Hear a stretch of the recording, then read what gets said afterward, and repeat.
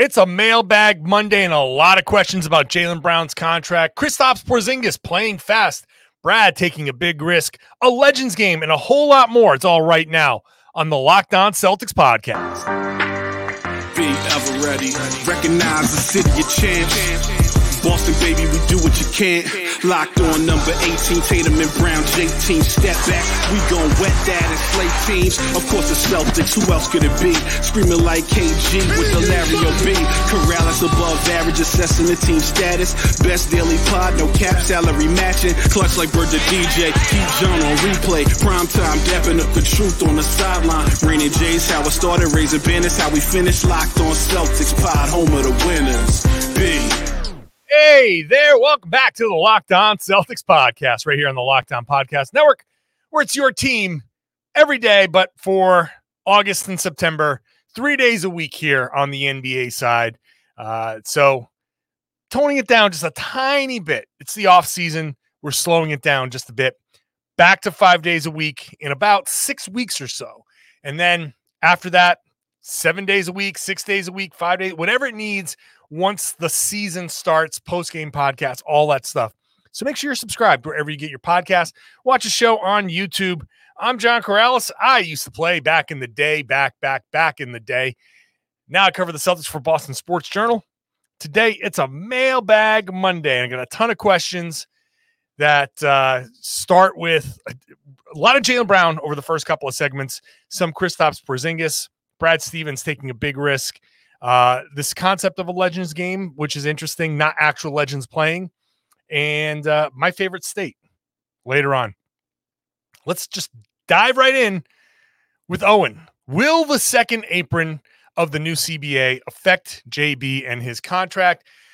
No, the second apron only impacts the Boston Celtics as a team and their ability to make moves, their ability to make certain trades. It closes some of the parameters on certain deals. They pay tax. It doesn't impact Jaylen's contract necessarily, but it impacts how much tax the Celtics will be paying because you go over. It's not the second apron. It's that the Celtics will be having a hefty tax bill.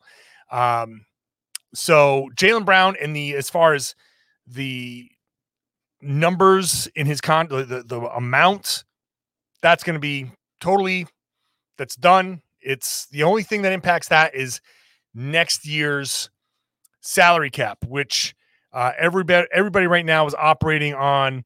It could be 140. What's next year's cap going to be?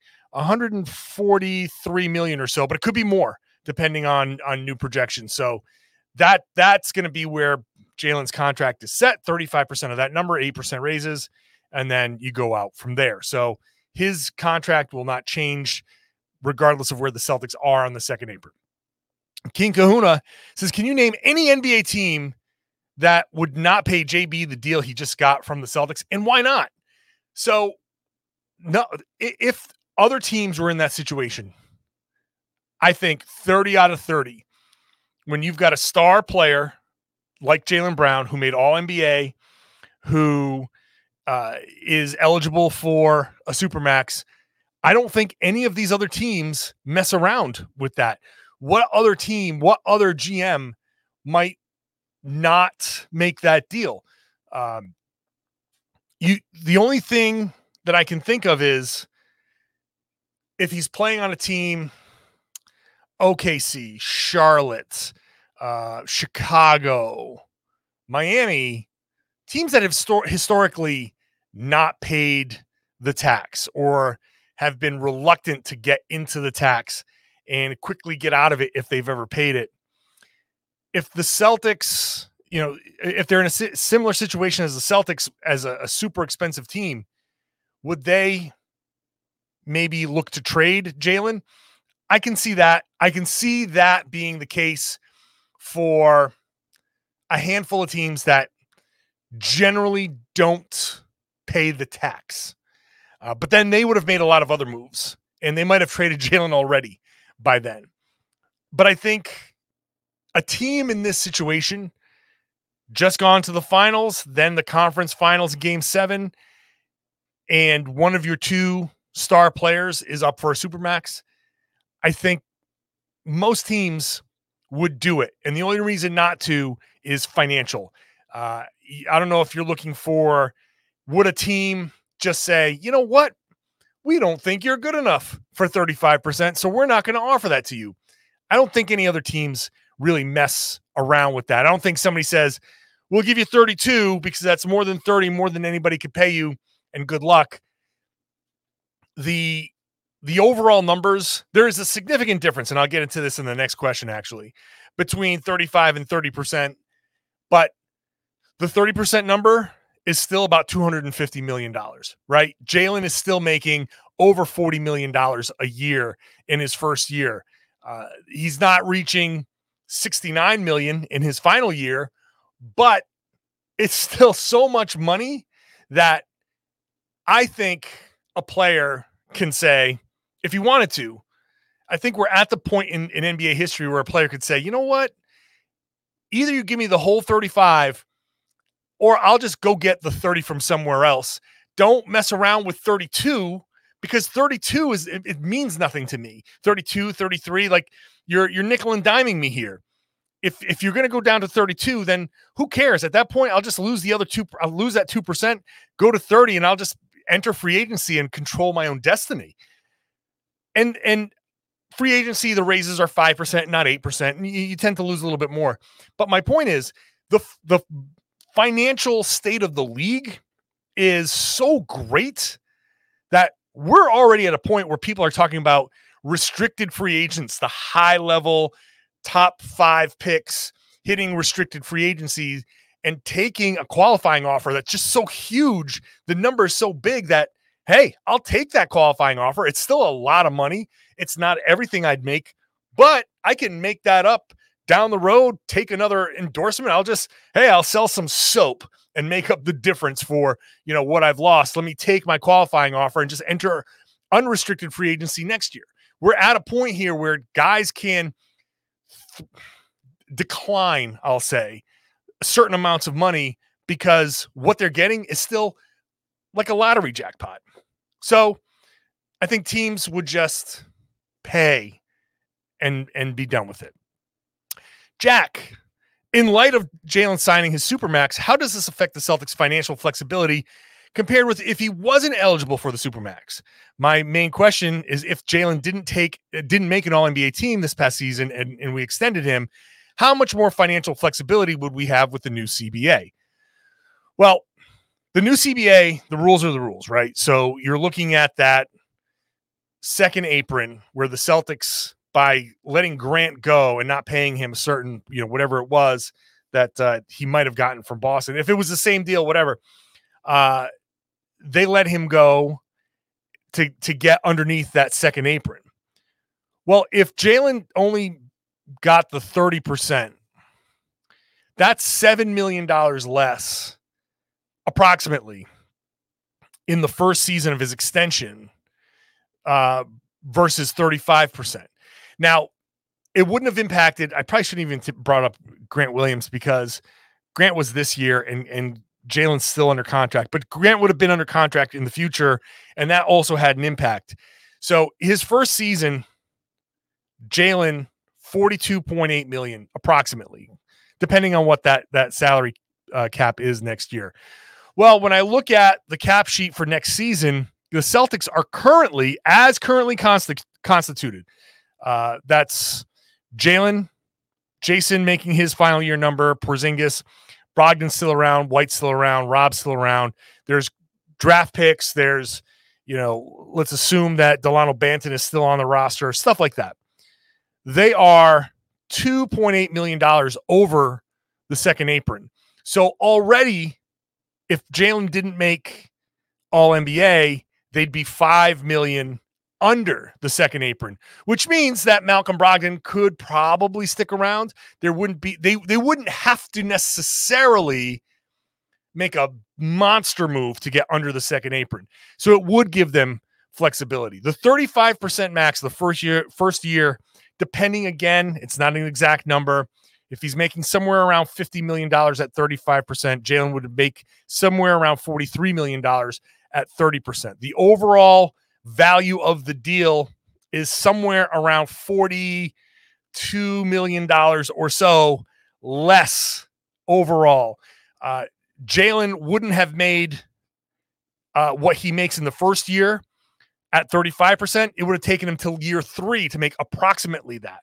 And his final year salary would be about $10 million less. So all approximate numbers, but within that ballpark. So the financial flexibility, it would have mattered. $7 million is a big amount. So yeah, if you want to look at it that way, and plenty of people do, that the Celtics kind of got a little screwed, but also the new rules would have allowed for some increase in the extension. So I do think he could have made that up, and I think with incentives and stuff like that, it might not even be a full $7 million.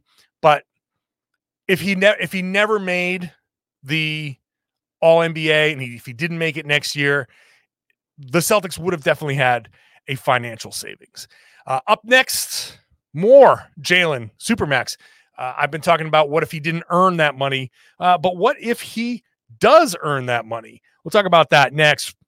First, today's show brought to you by FanDuel. Hey, baseball season is here. We're right there in the thick of it, heading into August. Playoffs are going to be coming around the corner here, so take your first swing at betting MLB on FanDuel.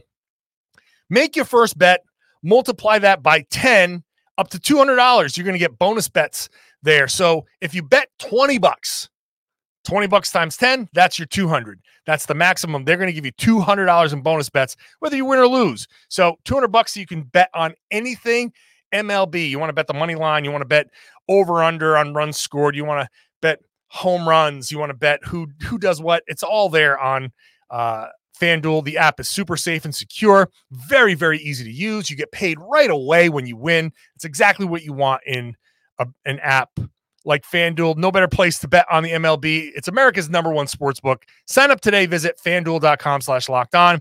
You get up to $200 in bonus bets. That's FanDuel.com/lockedon.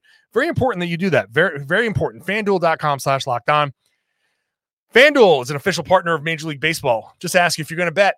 Go ahead. Please gamble responsibly. Thank you for making Locked On Celtics your first listen every day. Remember, Monday, Wednesday, Friday is the new schedule. Monday, Wednesday, Friday is the new schedule here for the Locked On Celtics podcast. Going to do that until the last week or two of September, and then training camp's around the corner. We're getting back to media day. It's not that far away, so we'll be back to 5 days a week before you know it. Let's get back to the mailbag. Juan Manuel says there are some people saying that Jaylen shouldn't receive the Supermax deal. I'm going to be optimistic and say, what if he's only at about 70 or 80% of his potential and entering his prime? What if he could be not number 2, but become a star at the same level of Tatum? Well, I think even if Jaylen gets to where Tatum is now, I think you can say that he's going to grow. I don't know that Jaylen is going to get to that level. He certainly could. I remember years ago, I thought I could see Jaylen's ceiling, and he's busted through that. So I wouldn't expect him to be as good as Jason right now, but who knows? Maybe he can, maybe he is. Maybe he will be. I'm not saying that that's out of the question either. So I think we're at a point where better ball handling, more selective in some of the shots that he takes. It's not Marcus Smart level, but definitely some level of being more selective, not trying to do too much, and always being focused on defense. I think those are the things that are keeping Jaylen from reaching that all NBA level all the time. So it's possible that, he's going to increase. He's going to improve, I should say. Will he improve to the point where people are going to say, you're earning that 60 or 68 or 7, whatever it is, $1 million? No, I don't think so. I don't think he's ever going to, quote unquote, live up to that particular amount of money, because that amount of money just suggests that you're able to do everything. And he's not able to do everything all the time, but he's still really, really damn good. So I think baked into this question is, what if Jaylen becomes like a first team All NBA guy? And I just don't see him as a first team All NBA guy. I just don't. So, and that's not a knock on him. I just don't see it. Second team, third team, sure. Maybe some years he doesn't make it. Maybe some years he makes second team. That could be his career. I've said multiple times, if he tweaks his game and understands when to push and when to hold back and when to pass and when to actually shoot, if the Celtics have the level of success that they're supposed to have, and if they can win a couple of championships and be at the top of the standings and he sticks around, I think he can be a Hall of Fame player. He has the potential to be a Hall of Fame player, but not the way he's going now. Honestly, not the way he's going now. He has to just be a little bit more selective, judicious, more protective of the ball. He does have to, and that will get him to that next level. So I'm not sure if I fully answered the question, Juan Manuel, but I just think that Tatum is a better basketball player than Jaylen. And that's not a knock on Jaylen at all, because Jaylen is a very damn good basketball player, one of the best in the world, right? There's only a few dozen, maybe, better than him. Sign me up to be the 30th or 35th or whatever it is best player in the world, right? I won't be upset about that. Aaron asks, or actually, big setup here. New CBA pressures teams to break up expensive rosters. Celtics having Jaylen, Jason, Porzingis is going to get expensive very soon, so the window is very short. Then, with the moves made this summer, the Celtics are completely changing their strategy. Before it was defense wins championships, and now it's 3-pointers and Missoula ball. Considering the closing window of the Jaylen Jason era, isn't it super risky of Brad to go all in suddenly with Missoula ball? It's a strategy that has never seen any success with the Celtics. And Spoelstra completely dismantled Missoula ball in the conference finals. So there's a lot in that question. Is it risky? Yes. The answer is yes. It's risky because it's a stylistic kind of change. You are focusing. You're changing the focus midstream, right? And that's hard to do, right? If you're focusing on one aspect and then all of a sudden you say, no, we're going to do this. It changes how players process things, and it changes where the players will turn in times of, in tight games, with a lead, with a deficit. It changes. Oh, we're down. It's not, we need to get a stop. It's, we need to hit a shot. And honestly, both sides of this have value, because especially in 2023, it's an offense first NBA. The NBA is all about offense. The top ranked defense this year would have been the worst ranked defense like 15 years ago. It's just, that's where the league is. That's what the league wants. All of their rules changes make it so you can't defend on the perimeter. You can't you can't have contact, or any amount of contact generally defaults to defensive foul. So it's yes, defense wins championships, and we all want to focus on defense. But the fact is, it's an offense first league, and Spoelstra dismantled Missoula ball. I don't know that he dismantled Missoula ball as much as the Celtics defense didn't really respond well to the the Gabe Vincents and, Caleb Martins of the world. I think that's where the Celtics really fell apart. It's not that Spoelstra completely shut the Celtics down. I know that zone defense, that's a Celtics thing. That's not Spoelstra kind of, it really wasn't, it shouldn't have been that magical. It should have been easier. And I think that's a Celtics thing. But it's risky. It is risky. And to bring in Porzingis, you are running the risk of changing a very fluid dynamic at the top with Jaylen and Jason. And if the wrong guy loses too much of his offense, that's going to be, or if either guy loses too much of his offense, I should say, that's going to be, that has the potential to get messy. So not only is it a risk to change strategy, it's a risk to change the mix. It's a risk to move the de facto captain of the team and go to a different direction. There are a lot of risks. And who knows how they're going to go. But Brad, you can say one thing. He's not afraid. Philip says, I just started watching Porzingis clips and something caught my eye. After opponents score, he gets a defensive rebound and makes the two-hand overhead pass across the entire court. When you consider that alongside with the fact that White moves the ball faster than Smart did, do you see the potential for us to run at a faster pace, higher pressure offense? Let me dispute the fact that White moved the ball faster than Smart did. Smart was really trying to move the ball. When Smart was actually allowed to be point guard, he pushed the pace. And I just feel the need to correct that because Smart pushed the pace. All right. When he was on the floor, but Tatum and Brown were bringing the ball up, that's when things slowed down. But when Smart had the ball in his hands, he was waving guys. Come on, let's go. So let's just dispel that myth.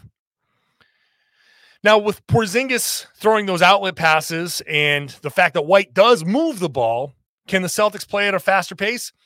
I think there's a potential because it's not that Porzingis just makes the outlet pass. It's that he and Rob and Al, whatever combination of those guys are on the floor, they will protect the rim very well. And when you protect the rim very well, you can get out and run.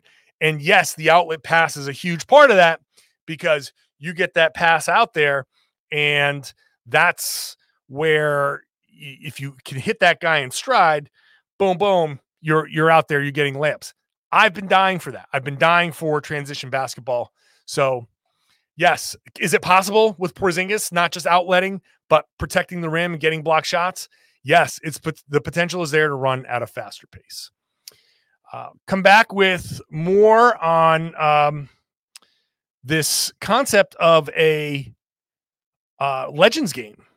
An interesting concept, but it's not the Legends playing. We'll talk about that next. Thank you for making Locked On Celtics your first listen every day.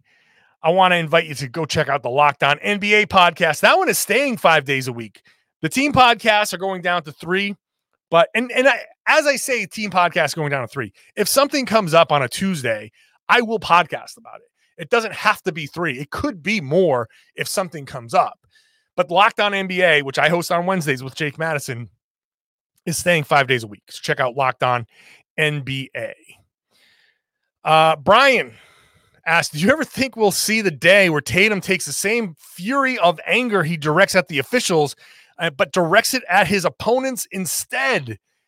I feel his team still needs an enforcer, someone that can help keep the bullies from playing head games with our stars, especially with Marcus and Grant gone. Look, I grew up on enforcer basketball. I grew up on that. Those days, sadly, are gone. I liked enforcer basketball. I liked the hard foul. I liked a little bit of players being able to police the game. A little bit, right? Someone is getting to the rim too easily. Hey, a little bit of a hard foul. Send a message, right? Put him on his butt and let him know. we're not gonna let you just cruise to the rim. It's not gonna be a layup line for you. Someone's getting too, I don't know, boisterous, calm them down with a hard foul. Not trying to injure anybody, anything like that. But those days are gone. And I don't think the Celtics need an enforcer. They need an edge. They need somebody to at least, I don't know, start talking a little bit more. Somebody that can get the Celtics kind of riled up. I look back at that Grant thing with Jimmy Butler, and people were like, oh, man, he shouldn't have poked the bear. And I was like, you know what? The Celtics should be ashamed of themselves because Grant's the only one willing to get up in somebody's face.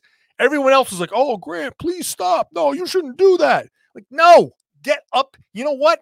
You should be pulling Grant out of the way so you can get into Jimmy Butler's face. Like, somebody on this team get a little bit of like, get some. I know what you're saying about Tatum here, turning some of the anger that he has at the officials and turning it towards a player. That would actually be kind of fun. But that's not who these Celtics are. And we'll see. Maybe people can change as they grow. But this Celtics team has generally been a softer team. They're either going to ride high and blow you out with great offense and some good defense at the rim, or, you know, can they be bullied? Can they be knocked around? Can some kind of tough team that plays physical, can that get into their heads? I'm not saying they can't. And it's not that long ago. I mean, with Ime, they had a little bit more of an edge, but they still need more. I agree that they need more, but that could just also be a remnant of the old days. I just feel like an edge suits a championship team. Like, you need to have a little, you know, FU in your game so you can get through some of the tough times rather than get tight and get nervous. Like the Celtics say, oh, we're going to play not to lose. You know what? Run up the damn score. I'd rather see you run up the damn score and have people go like, oh, maybe they shouldn't have won by 40. Like, yeah, stop me. I'd much rather have that. I'd much rather have the attitude be, hey, you know, you guys won 120-70. Why don't you call off the dogs? It's not our fault.